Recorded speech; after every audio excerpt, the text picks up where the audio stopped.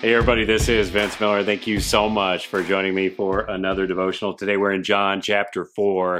I'm going to read verses 35 through 38. Jesus says, "Do you not say there are 4 months, then comes the harvest?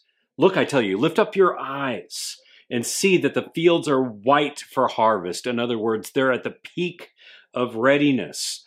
Already the one who reaps is receiving wages and gathering fruit for eternal life, so that sower and reaper may rejoice together.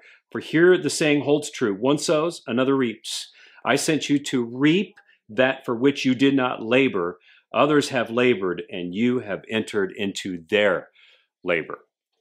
So now, remember the context here, fellas. The disciples come back with food, right?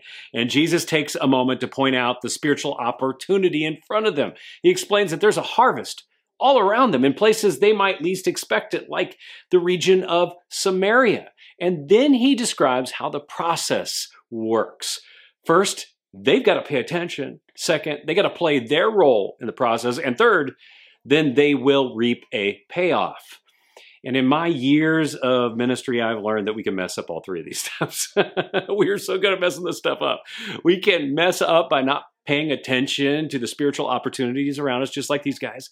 We mess it up by not playing our role and using our gifts and talents for spiritual purposes.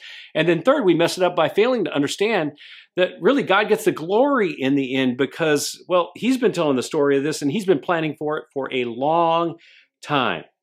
So fellas, here's my challenge to you today. Stop messing up and messing with the process.